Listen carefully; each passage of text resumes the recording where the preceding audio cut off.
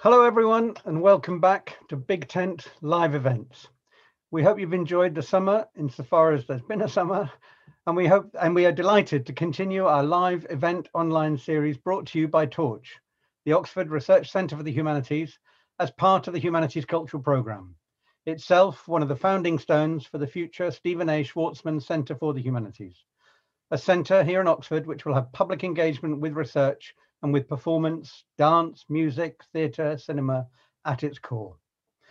My name is Wes Williams and I'm a professor of French literature at the University of Oxford, a fellow of St Edmund Hall, and I'm also, officially as of next week, the director of Torch. This term's Big Tent live event series will bring together each week researchers and students, performers and practitioners from across the different humanities disciplines. Our aim here, as regular viewers will know, is to explore together important subjects and to ask challenging questions about areas such as the environment, medical humanities, ethics and AI, the public and the private and the common good. And we'll celebrate storytelling and music, performance and poetry, identity and community. If you would like to put any questions to our speakers during the event tonight, please pop them in the comments box on YouTube. We encourage you to submit these as early as possible, and I can then ensure that they inform and enrich the Q&A part of our discussion in about half an hour or so. Now, on to our excellent speakers tonight. I can't tell you how excited and honoured I am to host and welcome, joining us for the first event of this term's online series, Katie Mitchell and Ben Whishaw. I'm going to embarrass them both by saying a few words of introduction before we start our conversation. I'll start with Katie Mitchell, whose unique style, rigorous and some say uncompromising method have established her powerful reputation as both a maker and a thinker, as someone engaged in an ongoing, innovative exploration of the possibilities of live performance. Her work is well known to audiences across the globe. In a career spanning 30 years, she has directed over 100 productions, including text-based theatre, opera, installations, and multimedia work. From her early days as an assistant director with Payne's Plough and the RSC, to her recent success with La Maladie de la Mort, created at the Théâtre des Bouffes du Nord in Paris, and Orlando at Berlin's Schaubühne, Mitchell has become renowned for bold and innovative productions, which make rich use of multimedia in live, and as we should say now, locked down performance as well. Working with ancient classical texts, as well as achingly contemporary writers and themes, Katie has collaborated with the Royal Opera House, the National Theatre, the RSC, the Royal Court, as well as theatres across Europe, and indeed the US, to produce work which provokes and inspires in equal measure. Her many awards include the Evening Standard Best Director Award, the British Academy's President's Medal. In 2009, she was presented with the Order of the British Empire, an OBE, for her services to theatre. She read English at Magdalen College, and we might reflect on whether that was or was not good training for her life and work in the theatre. She's also enjoyed a fruitful relationship with the university over the years, including a stint as a visiting chair in opera studies in 2016-17. And I'm thrilled to say that today's conversation marks the beginning of her time here as the first ever visiting fellow in theatre in our Humanities Cultural Programme. Welcome, Katie, again. Thank you. I'm also delighted to welcome Ben Whishaw this evening. A multi-award winning actor in film, television and theatre, Ben trained at RADA, and his work quickly brought acclaim, including a much lauded Hamlet at the Old Vic with Trevor Nunn, way back, it seems to me, in 2004.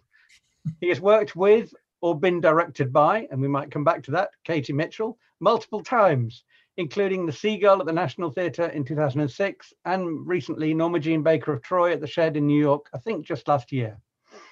In television, his work ranges from BAFTA-winning performances in Richard II as part of the amazing Hollow Crown for the BBC in 2012 to his extraordinary and multi-award-winning portrayal of Norman Scott in A Very English Scandal in 2018. Among many film roles, from Bright Star, where he gave an exquisite account of Keats, by way of Ariel, both there and not there, in Julie Taymor's Tempest, and Paddington, delighting audiences young and old as the voice of the refugee bear in the hit movies 2014 and 17, all the way then from Hamlet to Q in all those Bond films since 2012 Skyfall. Welcome, Ben, and thank you for taking time out from what I know is a hectic schedule today. Oh, my pleasure. Lovely to be here. Katie and Ben, you've generously agreed to discuss your work across and between different media. And I think we agreed it might be useful to have as a focus for our collective thinking this question that's sort of obsessing all of us at the moment, which is live performance. The many ways in which liveness can take, well, the many forms liveness can take on film, on stage, on Zoom, and so on. But before we get into kind of nitty gritty stuff, I thought it might be useful just to have, you know, in a sense, from the horse's mouth, if you like, how you got to be working in the ways that you are now. How did you come to theatre? How did you come to directing, Katie? How did you come to acting? In a sense, how does one get to be Katie Mitchell? How does one get to be Ben Whishaw in terms of the performance lives that you've led? Katie, do you want to kick us off? Yeah. Well, when I was a young person, I really wanted to be a visual artist. So my dream was to be a painter. And I don't think I had a very good teacher.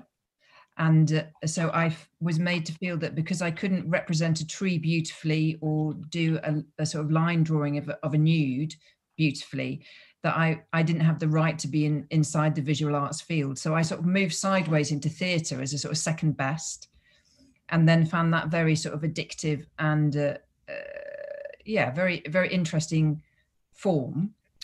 And then the big influences on me after the move from visual arts to theatre were always work from abroad. So I didn't really feel any connection with any of the work that was happening in the UK as a young woman in the 1980s. So most of my influences came from a very big trip I made to Eastern Europe, to Russia, Georgia, Lithuania, and Poland, where I researched directors' training and saw amazing practitioners and learned a lot about Stanislavski, and also seeing work that was coming into the UK from abroad.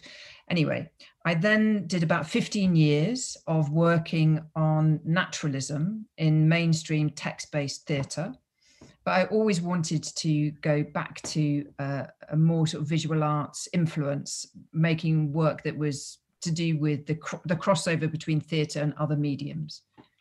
And so I then had a breakthrough show going into live cinema, which then set off what I would consider my real career. That's me. Over to you, Ben. I got taken to an audition for a youth theatre when I was 13 by my dad. And it was a youth theatre in a town just down the road from the village I grew up in. And I was quite a shy 13-year-old, and I think my dad must have thought it would do me good. And I liked acting. I'd done acting at school, but I had never explored it further than that. Anyway, so I went to this audition and I got into this youth theatre, and it changed my life in a way. And we did extraordinary things there. We did Greek plays, and we did adaptations of books, and we did devised pieces. And anyway, I guess it became the thing I loved most. And then I decided it's what I wanted to do. And then I went to RADA when I was 19. And then I guess I was just extremely lucky. And and I got some nice work, and one thing led to another, and then you meet wonderful people, and wonderful people like Katie, who I've been fortunate enough to sort of build, you keep working with over time. Yeah. So, well, that's what's happened for me. That's really, thank you both. I'm really interested, Ben, in your saying that youth theatre was a way into this for you, and the list of things that you mentioned. So kind of ancient texts, but adaptations of things, devising stuff. And it seems to me that there's you don't always get a chance to do that as a professional actor because you're too busy working with ready-made scripts or working on ready-made stuff. Is that a shame for you? Do you think that you would like to do that kind of devising, making, adapting work again? Or once one's become an actor, does one just do the one thing? No, I would like to, and I feel like I have had experiences that have felt close to what I experienced as a teenager at the youth theatre with Katie, actually, and some other people. No, I've enjoyed sometimes having experiences where a text is just the beginning of a process and a launch pad. And then it's something that's made kind of collectively, not as much as I would like, but but I've tasted it and I appreciate it very much. Yeah. Because Katie, coming back to you, what you say, your as it were real career post live cinema. I mean, that's about adaptation, remaking, reworking, as much as it is about just staging a ready-made text, isn't it? Or am I over-interpreting? Yes, I think it is, because of course the first live cinema show I did was Virginia Woolf's The Waves. Yep. And in fact, my wish to do that stemmed back to my time at Oxford, where I did a special paper on Virginia Woolf. So I would say there's something gorgeous about being free a little bit of the of a play text and having the problem, if you like, of a novel. And in that case, the problem of a novel with no dialogue and no narrative, really. And then collaborating in a different way with performers and one's creative team to push the boundaries of what the form of live performance can be. I mean, that doesn't mean I didn't really relish many of the journeys I took with various play texts. You know, our journey on The Seagull, Ben, was really, fantastic. I just think it's sort of just going through the threshold into different types of material creates different types of working processes and relationships, and different form outcomes, which I find more exciting probably than the well-made play text. But maybe that also is just a natural weariness, having done something for 15 years, or sort of a curiosity about new forms and departures. Yeah. Do you have to get into a different sort of head and heart and body space to work on a text like The Seagull? In other words, that sort of already exists, that's been around for a long time, that a lot of people have their own versions of and so on, than say something that's never been made before? Does it matter to either of you, really, that this is something that has a kind of a performance history or a collective history about it? Do you feel responsible in a sense for that performance history or that collective history, or do you think, no, this is an encounter between me or us and the group of people putting on this story here and now? Sorry, that was a bit of a long question, but gorgeous question. Ben, you go. I would try not to think, from an actor's perspective, I would try not to think about the performance history. Of course, you can't be completely ignorant of it, but I wouldn't go and watch, not that that would be necessarily possible in theatre, but I wouldn't want to have my, go back and watch other actors' interpretations or read about them or anything. I wouldn't find that helpful. And you want to sort of come to it in yourself at this point in time, bringing yourself to it. No, I try not to think too much, but try and treat it like people say, like it's a brand new thing. But also I'm always aware, particularly with plays that are older texts, that the director is probably going to be bringing in choices, and well, hopefully, and so you're open to that as well. Yeah. But Katie, I suspect for you, you might be more aware, and that it might direct you more strongly about where you want to take the production, having been aware of the history of the play. Yes, I think as a director compared to the actor, I think you have to be mindful of the production history, and particularly when you're dealing with Chekhov, because with that particular writer and those particular plays, the production history has sort of got tangled up with the original material. So that production history, which really was sort of late 60s, early 70s Royal Shakespeare Company way of staging it, as very slow, contemplative pieces of drama, that has been mistaken for the actual original Russian radical material. So when you're sort of trying to work out how to conceive and stage a play like The Seagull, you're already been forced into a conversation with the production history and the material, and you've got to somehow cut your way through both. And I think that was, I remember in the preparing of The Seagull, that was quite a challenge to work out how to present it in a way that tried to cut away the barnacles, if you like, of all sort of production history, and just get back to that sharp, very avant-garde shock of a symbolist play. And I think we really tried, didn't we, Ben? When I brought that idea to rehearsals, we really tried to work with that. And we were thoroughly told off. No, you were thoroughly trounced by various people for doing that. For that attempt. It was very interesting. We made it, didn't we, at the National Theatre in London. I then went a couple of years later to Copenhagen and repeated exactly the same production. And it was seen in a completely different way, as a sort of necessary relief that, you know, some part of the radicalism of the original material had been repositioned culturally.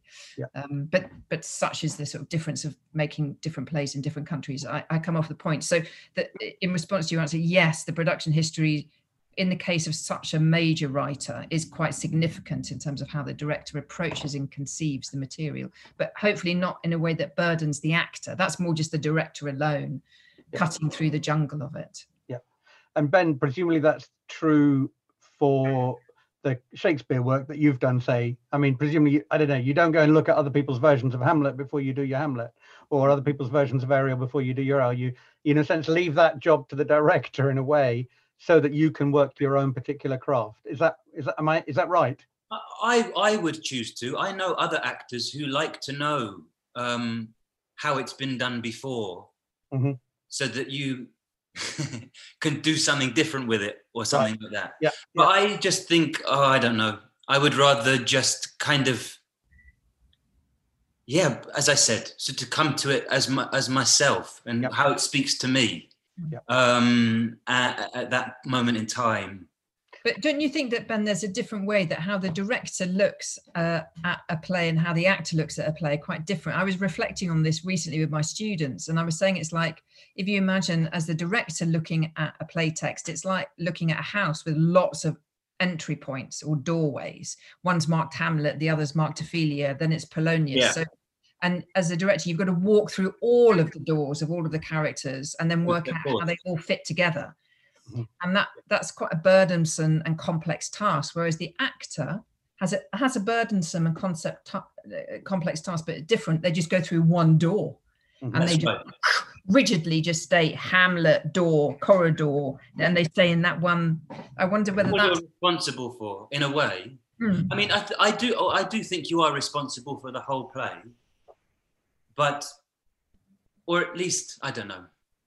I think you have to be aware of the production you're in. And I think this is something that I've enjoyed about working with you, Katie, is that, and it's rare, but that an actor in your production, in one of your productions, knows the kind of production he's in and the world he's in. And it's not going to be a production where every single actor's slightly in another... in another production, which I've seen, I think everybody has seen a lot of, when there's this jarring thing going on where no one's quite on the same page. And I love that. So that is to do with being aware of having an overview of the whole thing. But you're right in that basically you have to be completely immersed and absorbed in the way your character is seeing things. But how we build character using the Stanislavski technique means that we construct characters for all biographies for all of the characters, and all of those biographies are woven together. So you couldn't play Hamlet without knowing when you first met Ophelia, and the actress playing Ophelia couldn't be playing it without knowing when she had first met you. And all of those sort of biographies are woven together. And I think that creates a real sense of sort of shared past. And from that comes a sense of shared focus, doesn't it? Which is really useful. Good old Stanislavski. Okay, you've got ahead of me. I was going to ask you about Stanislavski, and I was going to get there through the Russians, but we can get there through Hamlet as well, if you like. No, go through the Russians. Well, no, only because, okay, so we talked about the seagull. A little bird told me, Ben, that you're very interested in Dostoevsky's The Idiot, and in ways in which one might sort of transform that into something like a performance piece. So here's a kind of test for you both. How would you start doing that from a kind of Stanislavski perspective? What would you, because does the novel tell you everything you need to know in terms of all the relationships you've just been talking about, Katie, you know, who meets who, when, and so on? Or do you have to sort of write out even further from the novel? Basically, how do you transform The Idiot into a show with the help of Stanislavski? Well, a big thing that would, this is another thing I really love, and I don't mean to sound like I'm just sort of praising Katie endlessly, but it's unusual for an actor to have this kind of experience. So what was brilliant about Katie's process is that it's very clear. You begin the same. It wouldn't matter what the source material was. You'd begin everything the same. And it would begin with questions, really, Katie, wouldn't it? Like you'd establish the facts. You'd go through the thing and write that. You'd go through the text and you'd write down the things that you can certainly know about the characters and the world. And so that's where it sort of all begins. You collate as much information as possible, and then you see where the gaps are. Right. And what happens is a sort of filling out of a backstory, isn't it, Katie? Which becomes a really completely addictive sort of process for me and for most actors, I'd say, who work with you. You're muted, Katie. Somehow you've muted yourself. Okay. It's because my lovely daughter just came in and I didn't want the sound of her shoes in the background. Forgive me. Yes, it's a classic, actually, Stanislavski technique, where you just go through a text and you look for all the facts about the past. Not the present. You're not doing the present analysis. You're looking for the past. And then anything that you can't really understand, you ask as a question. So if we take the seagull, I don't really know The Idiot well enough. Do you know The Idiot well enough to talk about that? If we take the seagull, or maybe Hamlet, we take the Hamlet, you know, when did Ophelia first meet Hamlet and where and what happened? That may be a question that you ask.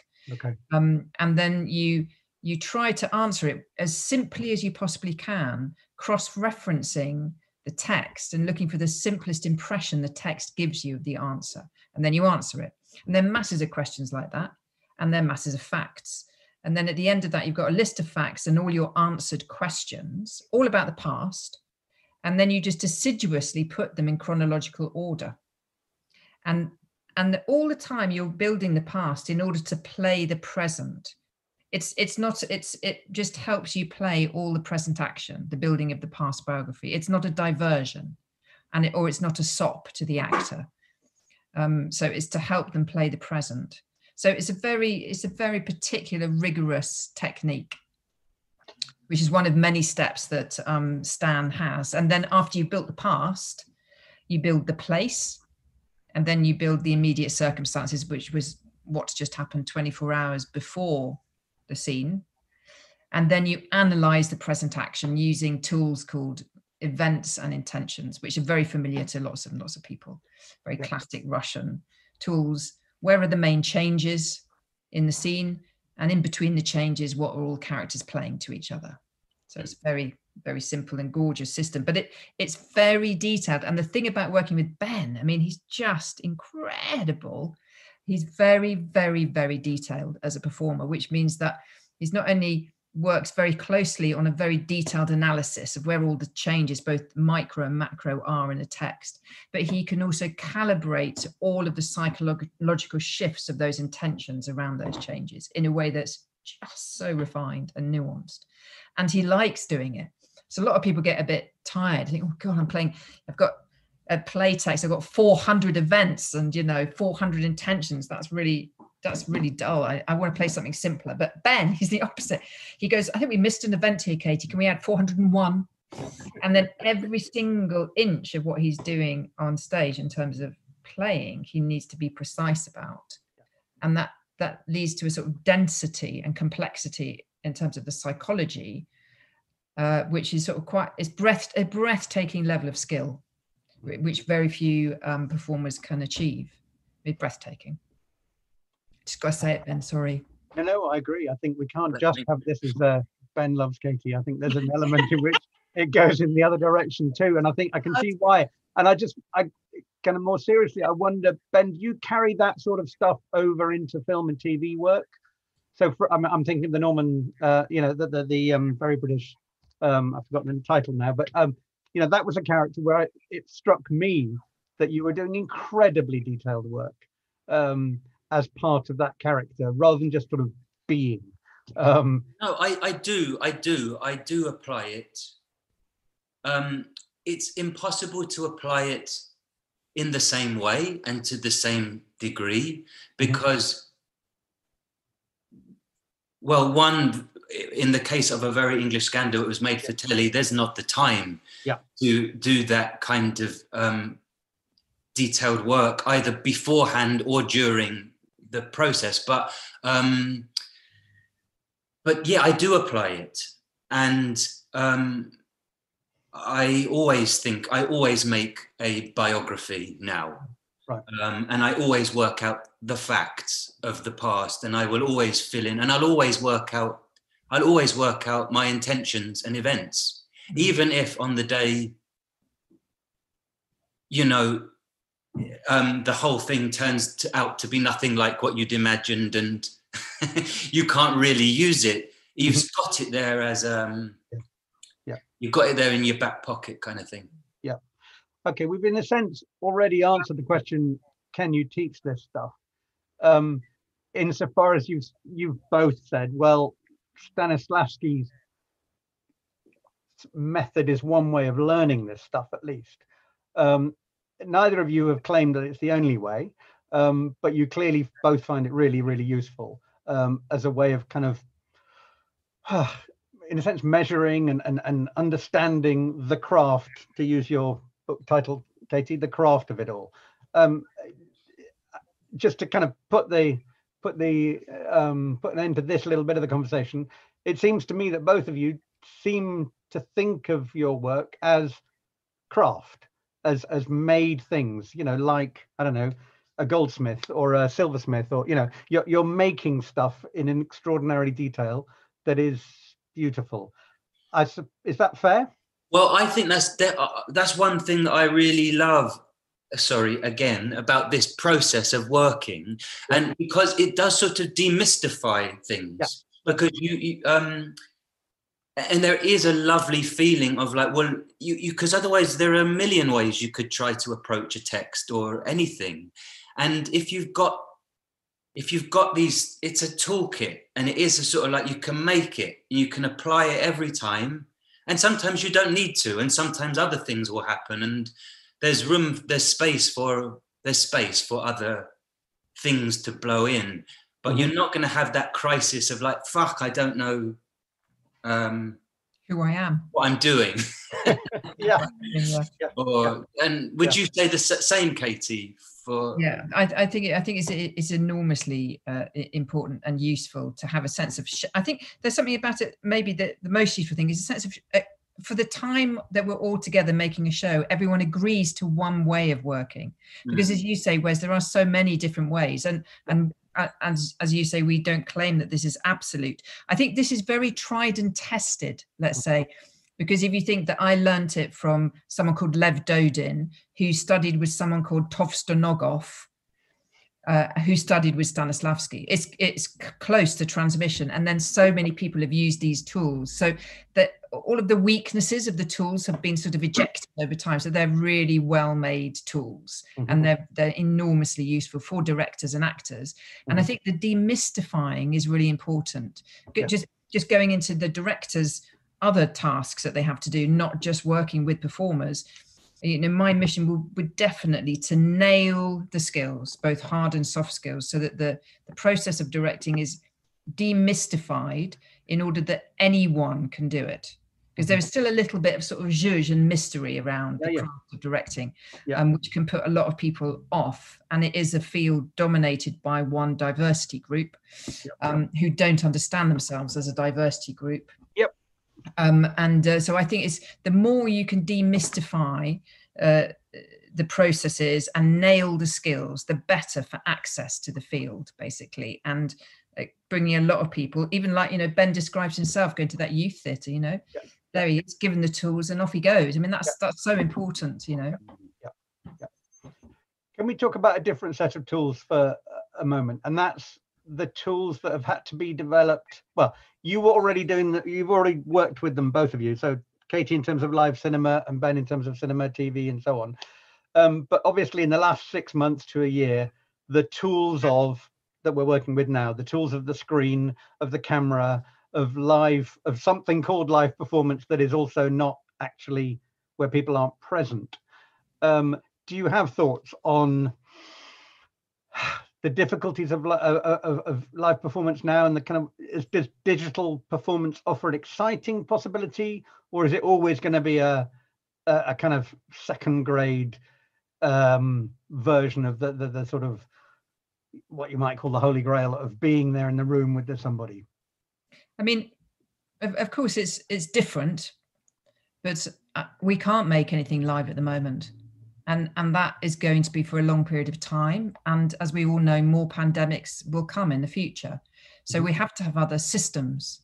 And so we have to sort of, for my money, to relinquish the holy grail of the live experience and accept and welcome in different versions, like this experience now of us communicating via Zoom.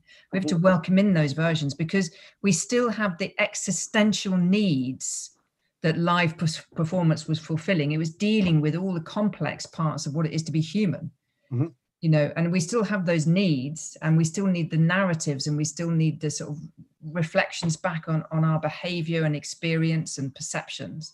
So we are going to have to find other ways of creating, which are not us all being together in the same live space, but through different digital platforms. And I was already investigating that actually before the pandemic hit. Part of sort of an interest that I have in trying to reduce our carbon footprint, particularly when we're making big international touring products. And so I was working with a choreographer called Jerome Bell at a Swiss theatre in Lausanne called Vidi. And we were working up a way of making a show where there was no travel, which would mean there would be Jerome in Paris and me in London rehearsing via Zoom, local performers in Lausanne.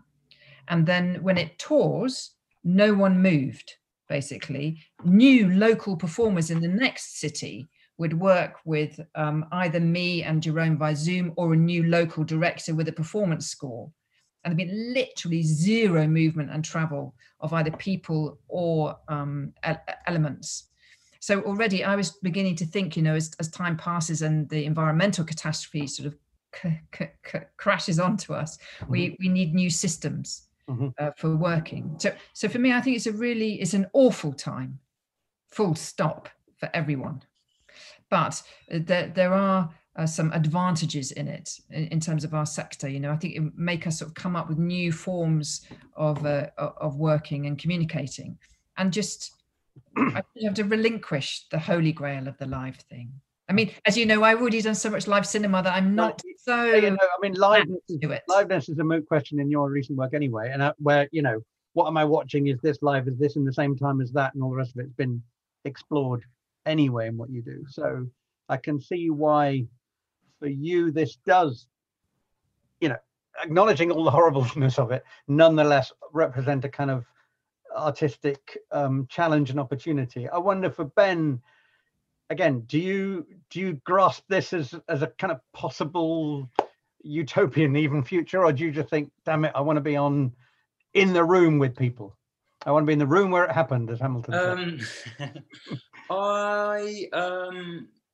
to be completely honest, I have felt so sort of knocked for six by it all.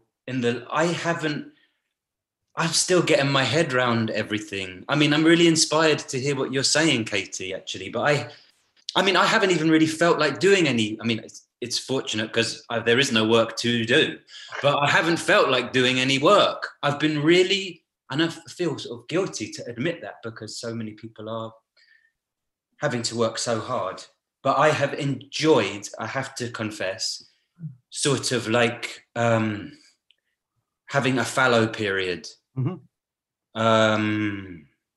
So I feel I'm still in that time. So I feel like I can't really answer anything. I'm very curious to know, because I think Kate is absolutely right. This isn't going to obviously change anytime very soon. So we're going to have to adapt. And so maybe I could put a question to you that's come from the audience. I mean, we've already started actually thinking about some of the audience questions, but if a project came to you, Ben, which was working on a live streamed play, would that interest you? Or would you think, no, I need to have the audience directly there with me? No, it would interest me if the people if the project was good and the people were interesting. Yeah. Okay. So if Katie comes along and says, right, we need to do something that's digital now. Yeah. Well, we've just been having that conversation, but just in our green room before we were already opening up that conversation. But the thing is, it's not about having a challenge and an opportunity. It's a necessity. Sure. And I think this really was struck home to me when very early on during lockdown, a friend of mine had been part of a conversation going on apparently in Manchester about a new performance building that was opening. And the architect had been sent back to the drawing board to make the building work socially distanced. Mm-hmm. And I think that was it must have been March, someone mentioned this to me. And I thought, oh my God. Mm-hmm. That was just so serious for me. So it's a real turning point. I thought it's long term. We're looking at the long term, not the short term. And then, of course, I've always got formal intellectual curiosity. Mm-hmm. How is it possible to make this experience that we have normally together when we're separate? Mm-hmm. What can that be? Mm-hmm. And that it is intellectually interesting. Okay, so again, you've answered one of the questions, which have you used quarantine time to progress as an artist? In what way? Oh my God. Well, I used quarantine time. I thought, what should I do with my time as show after show went down? Mm-hmm. And I've had a lot of fantastic use of my time, actually. I've spent most of my time teaching young people, actually, in many, many different countries, teaching mainly directing, but sometimes acting in the UK, Germany, France, Italy. I'm going to be teaching people in Norway, Copenhagen, Milan, lots of different groups. So it's given me access to the younger generation in a way that I've not had for a long time. And I've really, really relished that. And I've taken a huge amount from that, including my MA students at Royal Holloway. So I've done that, but also been able to build up projects which are looking at a blend of digital and theatre. So we're doing a show for the Schaubühne, working with a British writer, Chris Bush, where we produce 10 short films digitally, and where we introduce all of these characters, and they go out in the spring of next year. And then in the autumn, you see all of those characters 5 years before meeting and having a dinner party. So it's just so exciting to blend those. And then obviously working on the Zero Travel project. Mm-hmm. I've spent a lot of time with scientists talking about the environment, and also with the wonderful British scientist, actually, Chris Rapley, just drilling down again into what's happening and how we can make pieces of theatre about that subject without emptying the theatres, because it's not a very happy subject. So I've been busier than normal. Yeah. And Ben, you've been busy. Yeah, that's very exciting. And I mean, again, we've talked a bit about this, but some of those projects we will probably help develop or be maybe involved in for the next little while whilst you're visiting fellow. Ben, you talked about being fallow. I find that a really interesting kind of metaphor, because of course it's also an environmental metaphor. You know, land has to be fallow for a while for the ground to be then fertile at some other point. So I don't think you need to I'm not your therapist, but I don't think you need to feel bad about. Well, funnily enough, my therapist told me it was all right. Yeah, good. Oh, right. But it's also true you've been filming, and I think you've been filming. Is filming different now to what it's normally like? In other words, do you all have to be in bubbles, and do you have to work separately, or? I did one day finishing off something that I had not quite finished in March. Okay. So I couldn't really say, but it was weird because you meet a whole bunch of people and all you can see is this. Yeah. But we'll get used to that. We'll find creative ways around it. I know we will. Strange, aren't they, Ben, when they happen? I remember having a Zoom call at La Colline in Paris. And in the Zoom call, they're all in masks because they'd suddenly put an edict out that you had to wear masks in the office. And that was just really weird. Yeah. Just seeing people's eyes is going to be anyway, it's very strange. Okay, so here's a technical question then, which somebody's just sent in, which I think is really interesting to both of you or either of you. Do you think that the difference between the technical skills required for stage and screen action will become blurred in this kind of Zoom world? Precisely because of face, TV skills involve this as much as anything else. And you've been working with that in the live cinema stuff. Will this new domain in which we're operating mean that the skills about, technical skills for actors will become blurred? Or maybe you don't think you're doing something different anyway, Ben, when you're acting on stage or on film? Oh, I think Ben may not agree with that. Ben, do you think it's different on stage and on? Yes. It's hugely different, isn't it? Okay. Yeah, I do.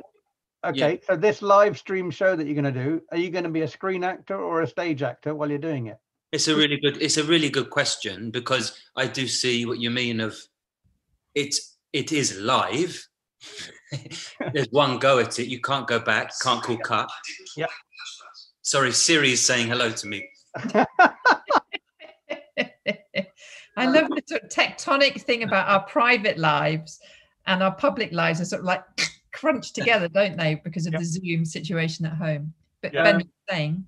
Yes. But so it's going to be a really interesting sort of mashup of the two, and something else, because acting, I can imagine, like this on a Zoom call isn't like acting for a camera either. So it's not really, it's a completely new thing.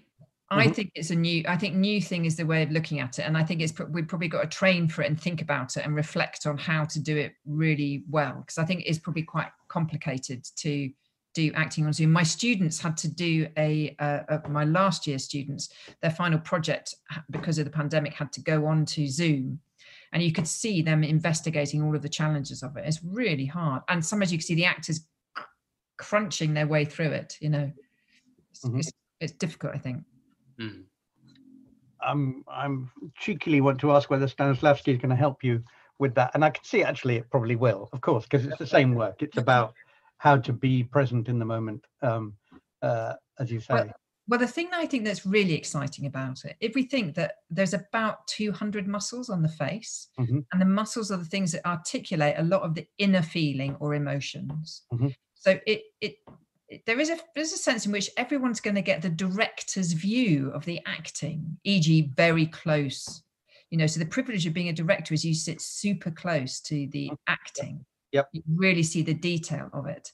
Yep. That's part of my original wish to bring cameras into theatre, is so that everyone sees that detail, A, and B, the actor doesn't have to amplify it a bit for the people who are sitting 10 seats back. So I think there's something really gorgeous about the detail of Zoom. Don't you think? And when one could really, this is a prelude to our project, isn't it, Ben, whatever it is, you can really, really work on that detail. But also there's something about the Zoom is always putting people in their private spaces. And I think there's something really interesting about that. It's a good point. Yeah. Really, really interesting. I've been teaching all this time. I've got a 14-year-old teenager behind me, always aware of that. And it's lovely to have her so close. But it definitely modulates my behavior in a completely different way. Yeah. I wonder also, again, in response to one of the questions that comes through, going back to the diversity point that you made earlier about directors being largely from white and male, you didn't say that, but that's what you meant. I think is this new mode going to democratize representation in a way, bring more people into the space of performance? Because we've all got this kit, or haven't we all got this kit? I mean, yeah, we all have this kit. I think it. I hope it does, but I hope also that happens in the live performance when we come back to it before we go away from it again. So I think yes, definitely. I think it could be a lovely interim platform for sort of people to be free to take charge of theatre for us. Our time is past, and reimagine it. Yeah, so I think yes. I think to that. Ben, do you have thoughts on that? I just completely agree, and I think it's the thing of that you hear people talking about, of wanting things to go back to how they were. Yeah. But I don't. No, nor me. Do that. And I think a lot of people don't. So it is a time to really think about where we want it to go and what new work we might make and the kinds of stories and how we tell those stories and who's telling the stories. It's all very exciting, really. It's all up for grabs. I hope. I've got no interest in going back. We must go forward. Yeah, I completely agree with you. Yeah. And there are lots of really exciting new ideas like localism, for example, which I find really, really interesting. So What's that about, Katie? What's that been about? As I understand it, and I'm only just coming to it, is the idea that basically you start to function locally within your immediate community. So I was reflecting as I was cycling through my local park, and there was a young group of people doing Shakespeare in the park. I thought maybe that's what I'll end up doing. I'll just be directing shows in my local park. And that's actually quite a nice thought, actually. Yeah. As opposed to traveling across the world with an awful carbon footprint. Although I am not flying, I'm on the wretched trains. But yeah, look, it's basically, as I understand it, Wes, you'll know more about it. It's a movement for putting our energies into making environmental change or artistic contributions locally. Yep. As opposed to thinking and working globally. And that is really exciting. I mean, in a way, it goes back to the youth theatre moment that you started with, Ben. In other words, the shows happening kind of in your community, with your community, locally, and being made in some sense for the community or with the community. I mean, of course, other kinds of theatre are still going to go on and carry on, as will other kinds of TV and filmmaking. But and local is interesting because I've just had a little note saying here that countries represented in the audience at the moment: Japan, Belgium, UK, China, Philippines, US, Singapore, Spain, Italy, Hong Kong.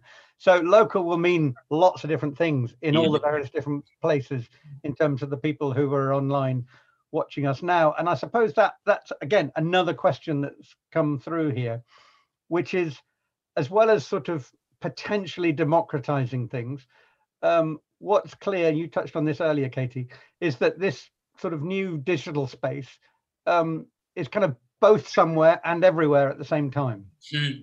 And I wonder if we can just reflect on that for a few minutes, the sort of the local, but also the global, the relation to either in terms of the project that you were talking about, Katie, so a kind of a transferable project from one place to another, or, you've done a lot of work in Germany.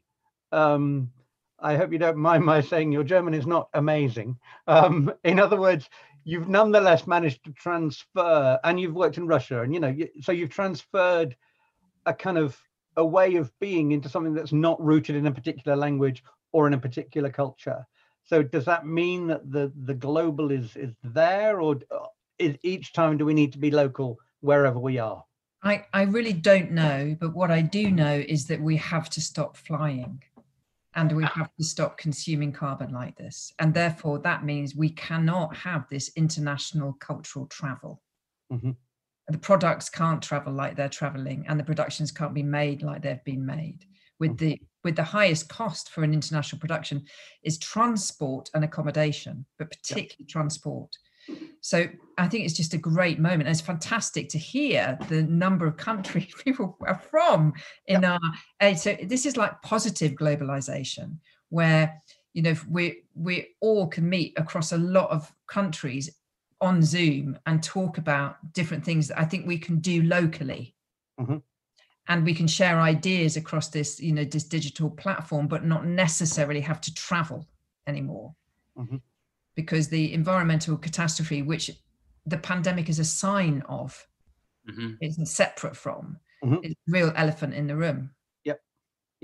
So that all those models are redundant. They've got to be changed. We've got to have new systems. And I think it's very exciting, the idea that I could be directing a show in an entirely different country and not go there. And vice versa.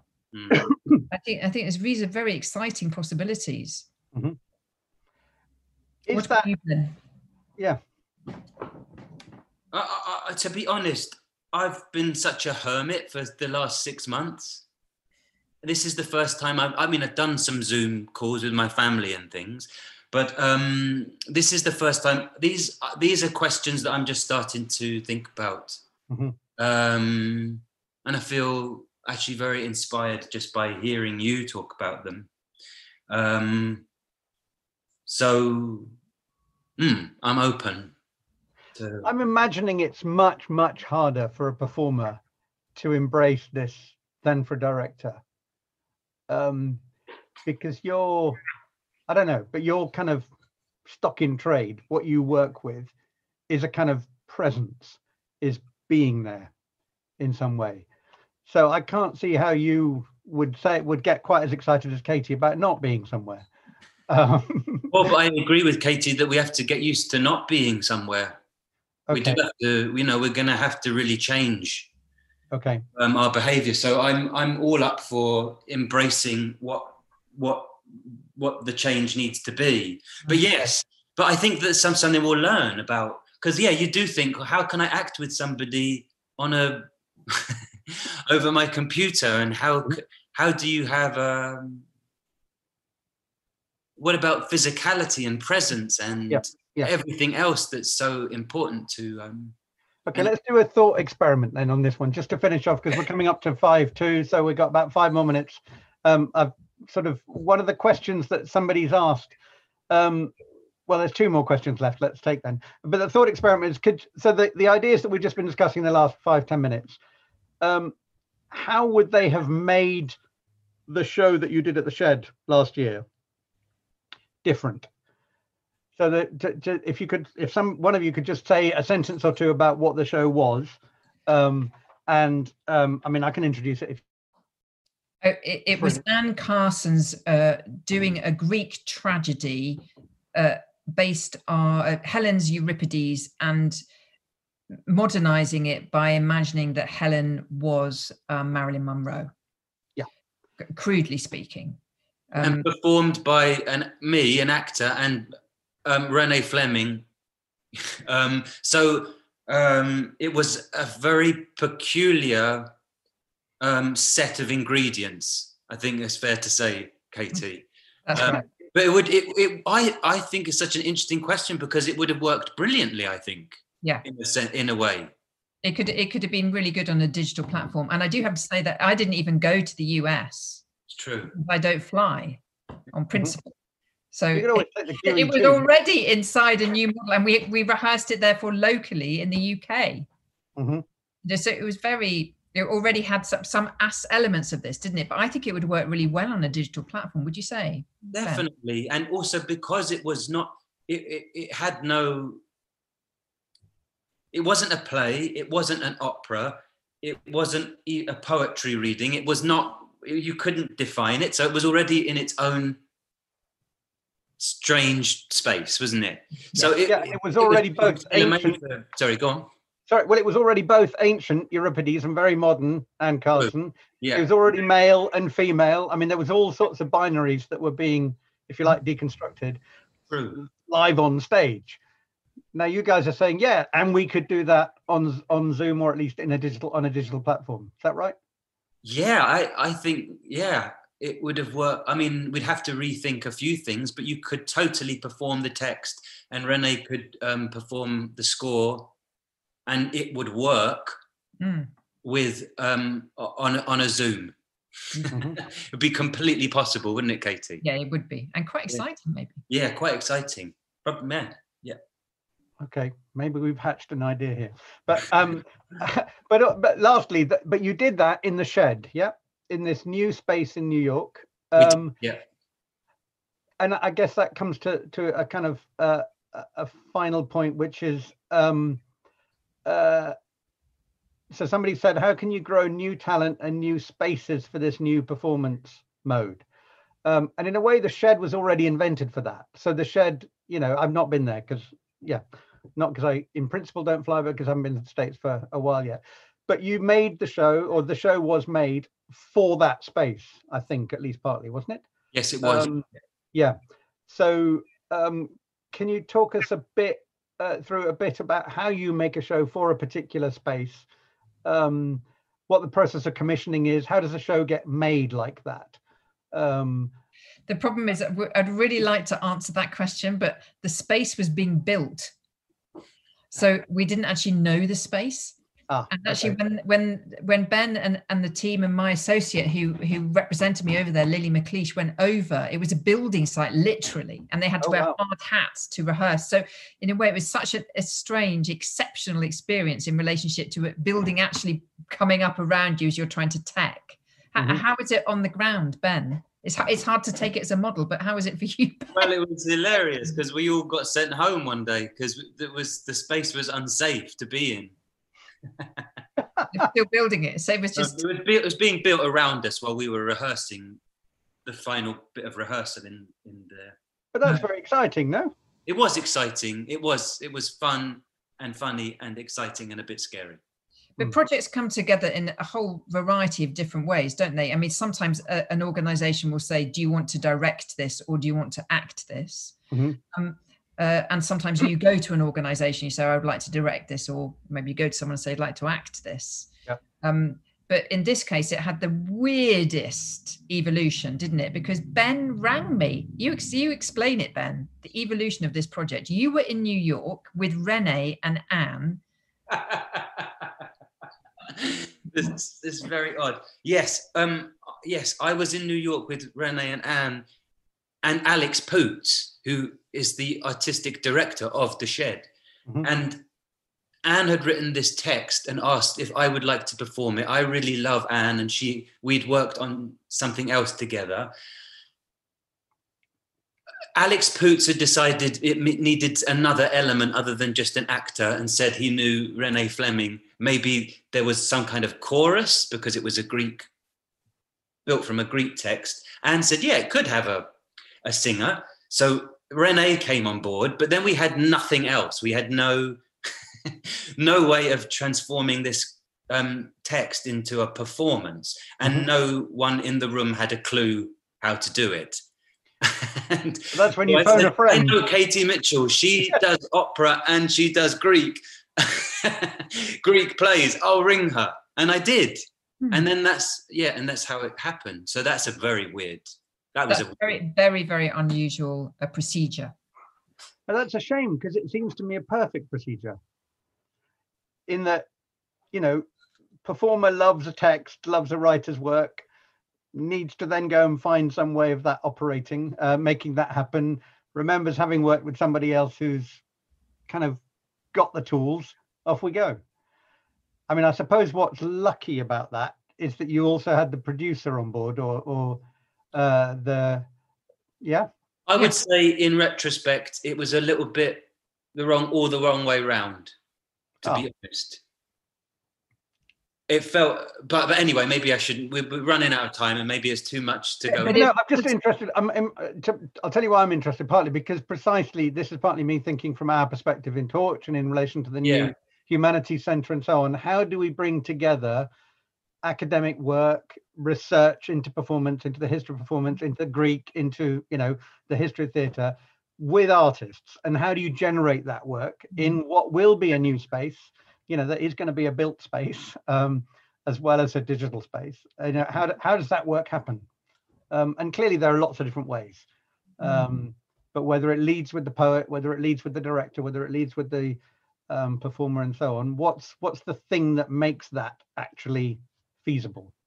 Well, it's an idea connection, isn't it, between either a group of artists or artists and academics. And it's a very fragile, tiny thing. So someone has a hunch that some idea would be possible, in the same way that Ben had this hunch. He had this hunch that you could, with a fantastic opera singer like Rennie Fleming, fantastic actor like himself, and Carson's text, if you could just get that fourth person there, then all of those ingredients would coalesce. But I think the seeds of things are quite fragile, and you can often miss them. There's a seed of an idea coming, you just don't notice it. So providing a sort of environment like you are, Wes, and providing context like this for these sorts of conversations can often breed things. We're back to fallow. You need some fallow ground to plant the seed, and then you need the water, the resources and all the rest of it to make the seed grow, I guess. But okay, we're running out of time. Have we forgotten anything? Is there anything you really want to think about that we haven't said?